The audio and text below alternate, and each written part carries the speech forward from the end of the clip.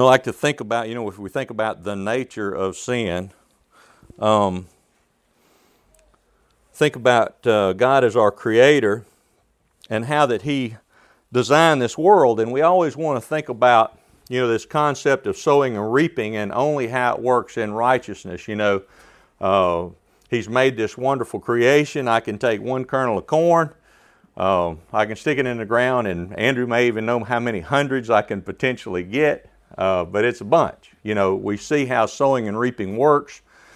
And sometimes we forget that it works in everything. And, you plant good seed, you get good. You plant bad seed, and you get bad. And both of them work. So they work in a similar way. So as we study this concept of sin and its consequences, I want you to kind of keep in mind that our Creator has made things the way they are. They work the way they do. And these realities aren't changed by the fact that we don't like them, or we don't want them to be that way.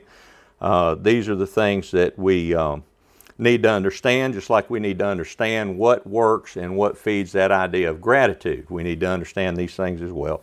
So we're going to talk about those things this morning.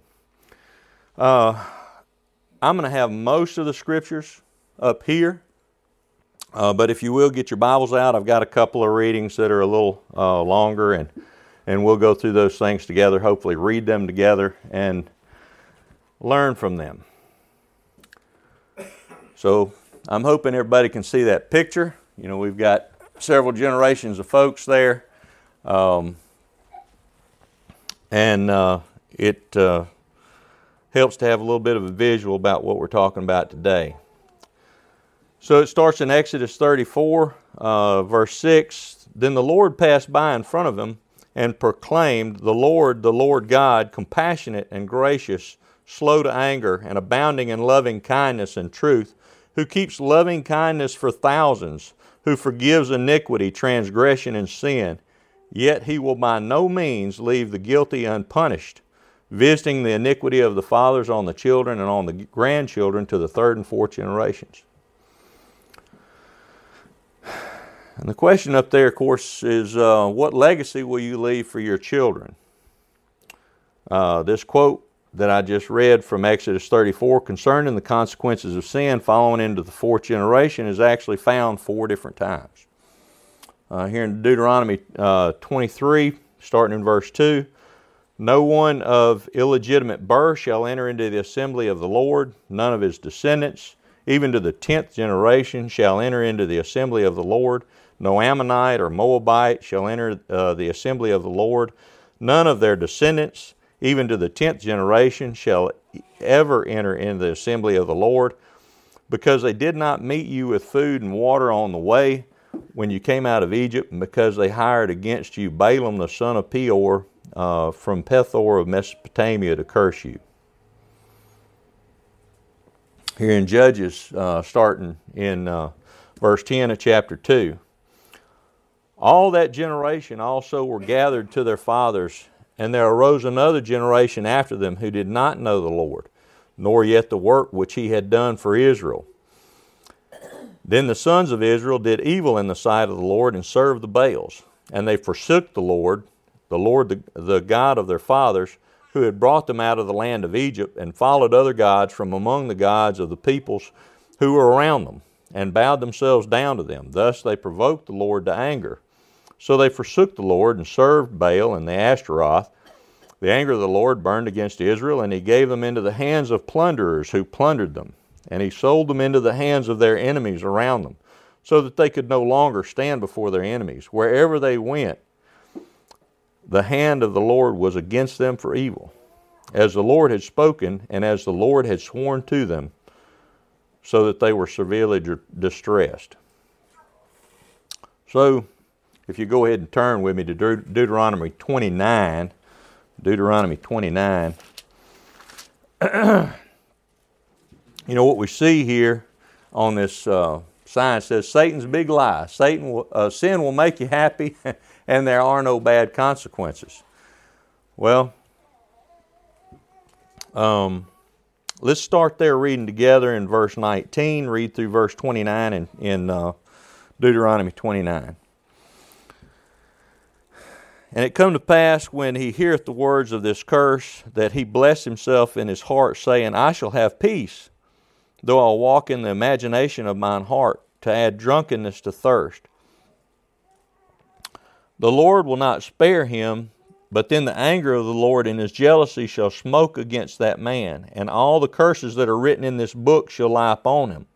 And the Lord shall blot out his name from under heaven, and the Lord shall separate him unto evil out of all the tribes of Israel, according to all the curses of the covenant that are written in this book of the law, so that the generation to come of your children that shall rise up after you, and the stranger that shall come from a far land shall say, when they see the plagues of that land and the sicknesses which the Lord hath laid upon it, and that the whole land thereof is brimstone and salt and burning, that it is not sown, nor beareth, nor any grass groweth therein, like the overthrow of Sodom and Gomorrah, Admah and Zeboam, which the Lord overthrew in his anger and in his wrath. Even all nations shall say, wherefore hath the Lord done this unto this land? What meaneth the heat of this great anger? The men shall say, because they have forsaken the covenant of the Lord God of their fathers, which he made with them when he brought them forth out of the land of Egypt, for they went and served other gods and worshipped them, gods that they knew not, and whom he had not given unto them. And the anger of the Lord was kindled against this land, to bring upon it the curses that are written in this book. And the Lord rooted them out of their land in anger and in wrath and in great indignation, and cast them into another land, as it is this day. The secret things belong unto the Lord our God, but those which are revealed belong unto us and to our children forever, that we may do all the words of this law. So, we see in the case here that basically that their families, their nation, and the land itself was cursed by their sin. And it was not something they didn't know about. It's not something he didn't tell them up front. It's not something that wasn't explained to them. And the question is, is that the kind of legacy that you want to take with you basically to the grave, into eternity? We see with Adam and Eve, starting in Genesis 3, says, to the woman he said, I will greatly multiply your pain in childbirth. In pain you will bring forth children. Yet your desire will be for your husband, and he will rule over you.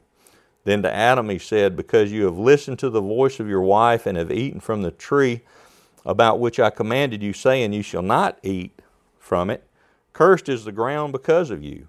In toil you will eat of it all the days of your life. Both thorns and thistles it shall grow for you. And you will eat the plants of the field. By the sweat of your face you will eat bread, till you return to the ground, because from it you were taken. For you are dust, and to dust you shall return.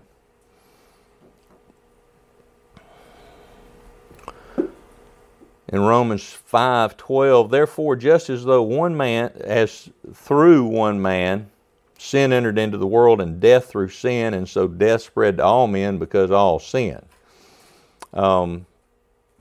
We see basically that all are guilty. And one of the things I thought about, and I don't know exactly what all Evan's going to touch on, but we talked about this idea of gratitude being a big part of our ability to fight against sin. Well, the idea of humility and pride, we could talk for weeks and weeks about those two opposing things in our lives.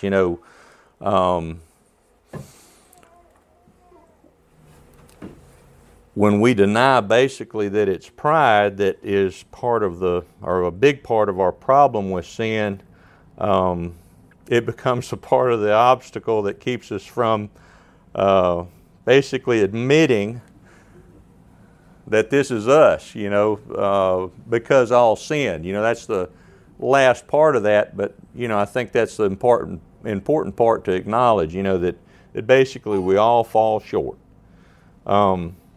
In Job 14:1 says, man who is born of woman is short-lived and full of turmoil. Oh, too fast. When your fingers are over 50, they don't like a computer very much. Let's see. I think we just got a question there anyway. Why is the statement in Job true? You know, that's the question that's there. Why is that statement in Job true? Man who is born of woman is short-lived and full of turmoil. And I think if we give an honest evaluation of what that is, it's kind of answered in those last three words there at Romans 5:12, because all sin. And it's not necessarily always my sin, is why I suffer. You know, oftentimes we suffer because of the sins of others around us. A lot of times I think when we're trying to answer this question, you know, why do good people suffer? Why do children get sick? And those kinds of things. Well, I mean, your answer is kind of tied up in what we're talking about this morning. It's sin. And looking to understand these things helps us avoid them. All right. Look kind of at Cain. Genesis 4, starting in verse 11. Now you are cursed from the ground, which has opened its mouth to receive your brother's blood from your hand. When you cultivate the ground, it will no longer yield its strength to you. You will be a vagrant and a wanderer on the earth. Cain said to the Lord, my punishment is too great to bear. Behold, you have driven me this day from the face of the ground, and from your face I will be hidden, and I will be a vagrant and a wanderer on the earth, and whoever finds me will kill me.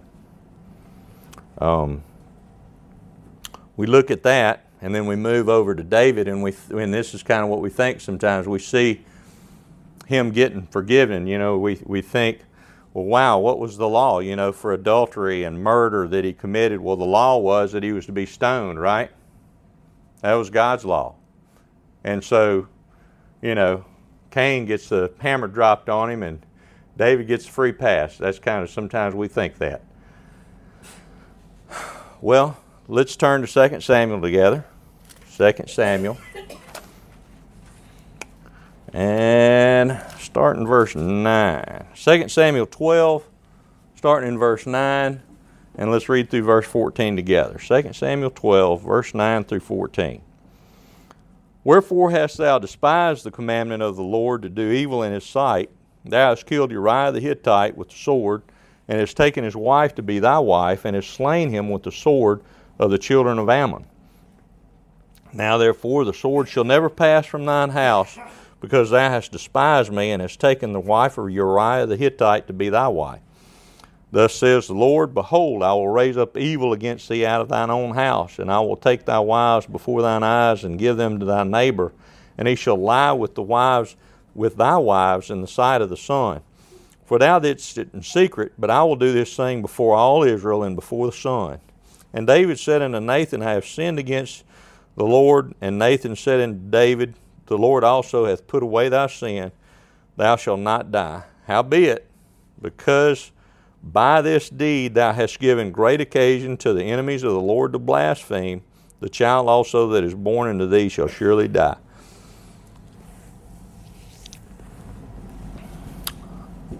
In the class in there, we're going through 1 and 2 Samuel, and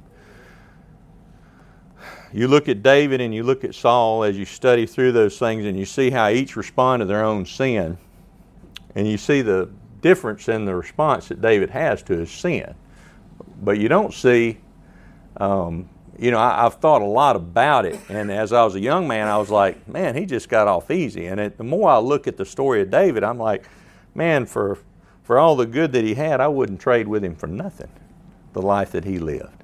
You know, as you grow and you see those relationships with your own kids grow, and you think about the things that he suffered in his own family, and those things are consequences of sin. And God draws us this clear picture that that's what these things are. And I can't help but think that, you know, we have these things recorded for us to learn from.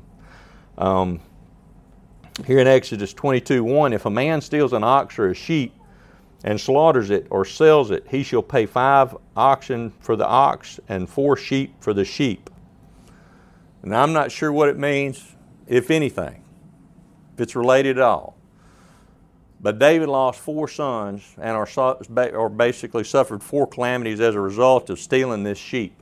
You know, he talked about, You remember when Nathan approached David and told him the story of this man who stole took the sheep of the poor man, and it was his only sheep?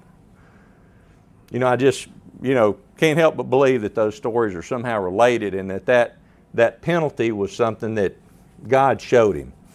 And when I think about, and I told the kids in the class this morning, this is the penalty for using your iPad all the time. I think it was Zacchaeus, but he says, look, I'm going to repay the people that I've defrauded. I'm going to repay back 4 times. Does that reflect that he has an understanding of what he was supposed to do under the law?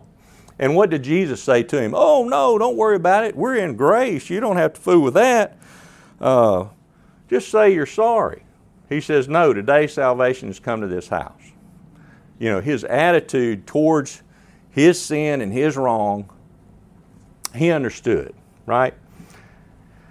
That there are consequences for sin. There's restitution, there's repentance, there's confession. There's things that are difficult for us to do between ourselves as we try to satisfy the things that we're commanded to do with regard to that. Thankfully, Jesus has paid this price for us, but it doesn't mean I have nothing to do, and that those consequences are completely eliminated. The eternal consequences have been taken away, but sin has a price to pay. All right. We see also that this sin ignored in really kind of the way, and again I keep going back to this idea of Saul in 1 Samuel.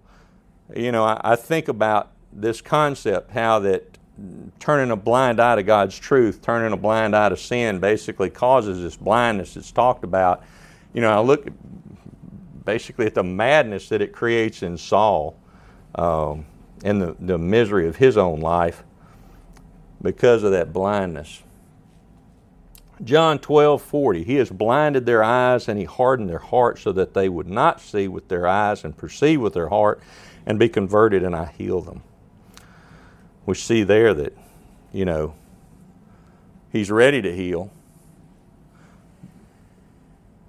But when this thing takes its course fully, when you make those choices to not show gratitude, to not acknowledge that sin, to not repent, to not confess these things, you pick the wrong route, you make the wrong choice, it's not going to happen. Take care, brethren, that this is Hebrews 3, starting in verse 12. Take care, brethren, that there be not any one of you an evil, unbelieving heart that falls away from the living God. But encourage one another day after day, as long as it is still called today, so that none of you will be hardened by the deceitfulness of sin. And you got to remember that slide from a little earlier, basically Satan's big lie, this idea of the deceitfulness of sin, the concept again, that I can put a good seed in the ground and get plenty back.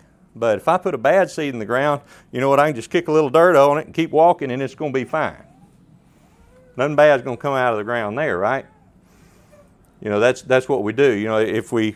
If we cover it up, if we pretend it's not there, if we don't somehow try to uproot it, deal with it, take care of it or whatever, isn't that part of the deceitfulness of sin? We talk to young people, you talk to them and talk to them and talk to them and say, you can't do this, the bad stuff's going to happen to somebody else, right? And who tells that lie? We tell those lies to ourselves. Satan tells us those lies. Your bad company will tell you the same stuff. All right. Ephesians 4, starting in verse 17. So this I say and affirm together with the Lord, that you walk no longer just as Gentiles also walk, in the futility of their mind, being darkened in their understanding and excluded from the life of God because of the ignorance that is in them, because of the hardness of their heart. And they, after having become callous, have given themselves over to sensuality for the practice of every kind of impurity with greediness. And so what I would ask you is, any of you ever seen this happen? Basically where truth is sitting out there, the realities are out there, but for whatever reason, they choose this ignorance within them. Their understanding is darkened, and it's like you can't talk to them.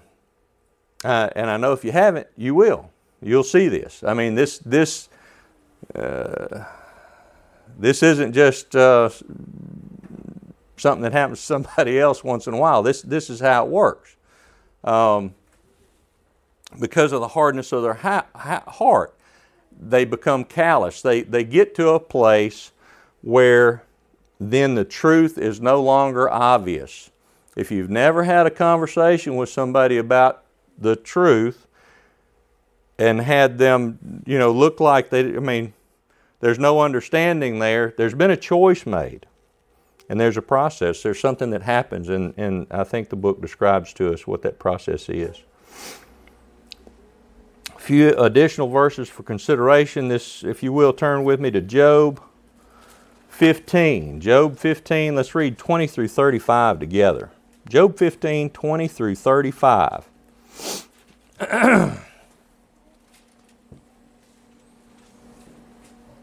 Starting in verse 20, says, "The wicked man travaileth with pain all his days, and the number of years is hidden to the oppressor.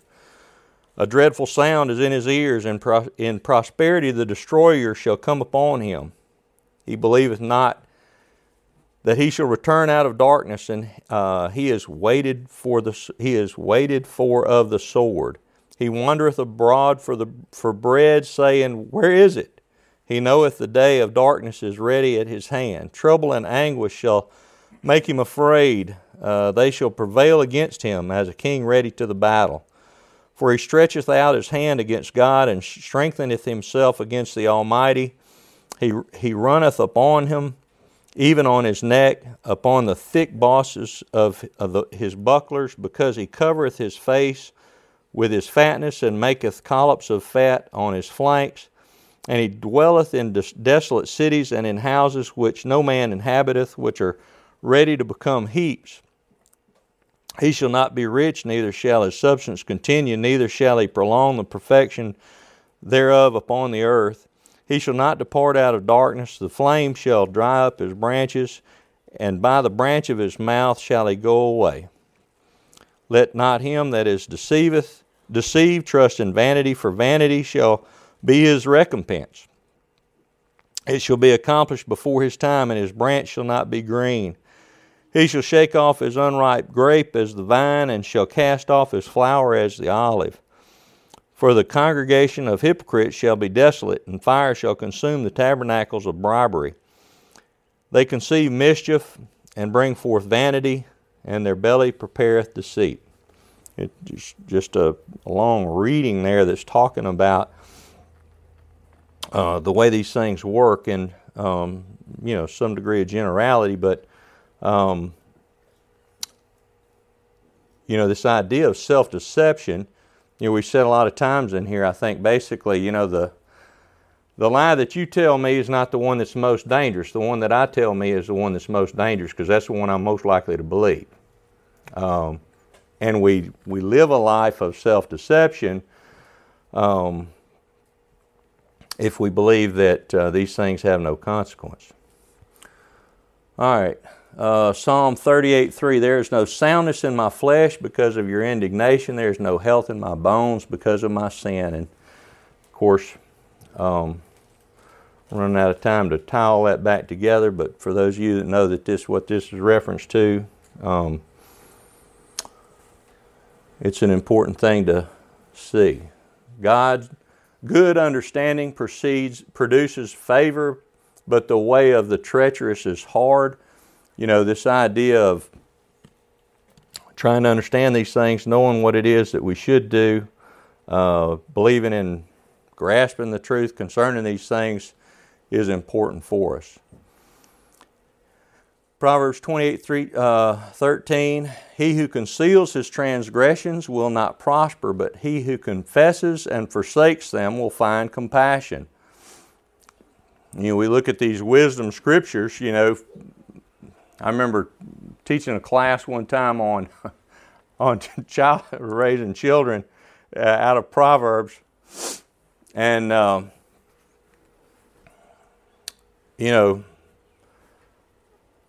one of the discussions that came up, well, that wasn't really the law. That's just wisdom scriptures. And I remember making the comment, well, if you can ignore wisdom from God and still think that you're honoring Him, that's pretty interesting. If you just want to say that that's just the wisdom and we can ignore it because that's not a law for me and these kind of things don't apply to me, I don't really recommend following that up. But,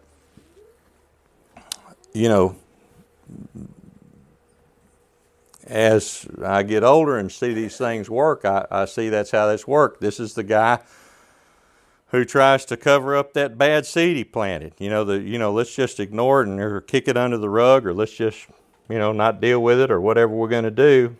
But we see that those that in humility, that's usually where we find this idea of confession, that I am that person. Things seem to come out. Isaiah 59:2, but your iniquities have made a separation between you and your God, and your sins have hidden His face from you so that He does not hear.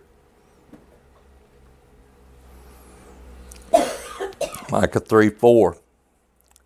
Then they will cry out to the Lord, but He will not answer them. Instead, He will hide His face from them at that time, because they have practiced evil deeds.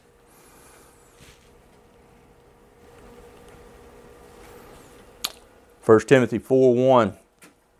But the Spirit explicitly says that in latter times some will fall away from the faith, paying attention to deceitful spirits and doctrines of demons by means of the hypocrisy of liars, seared in their own conscience as with a branding iron.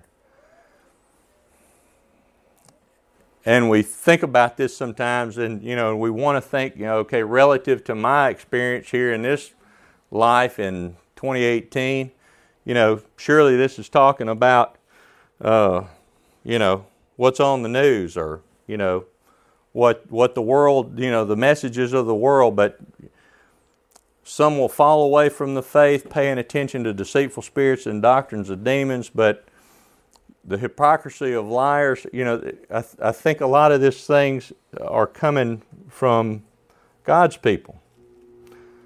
And they always have. So my concluding thoughts are going to come from here. Numbers 32:23. But if you will not do so, behold, you have sinned against the Lord, and be sure your sin will find you out. Galatians 6:7. Do not be deceived, God is not mocked, for whatever a man sows, this he will also reap. For the one who sows to his own flesh will from the flesh reap corruption, but the one who sows to the Spirit will from the Spirit reap eternal life. We started out really with that thought of sowing and reaping, sowing and reaping.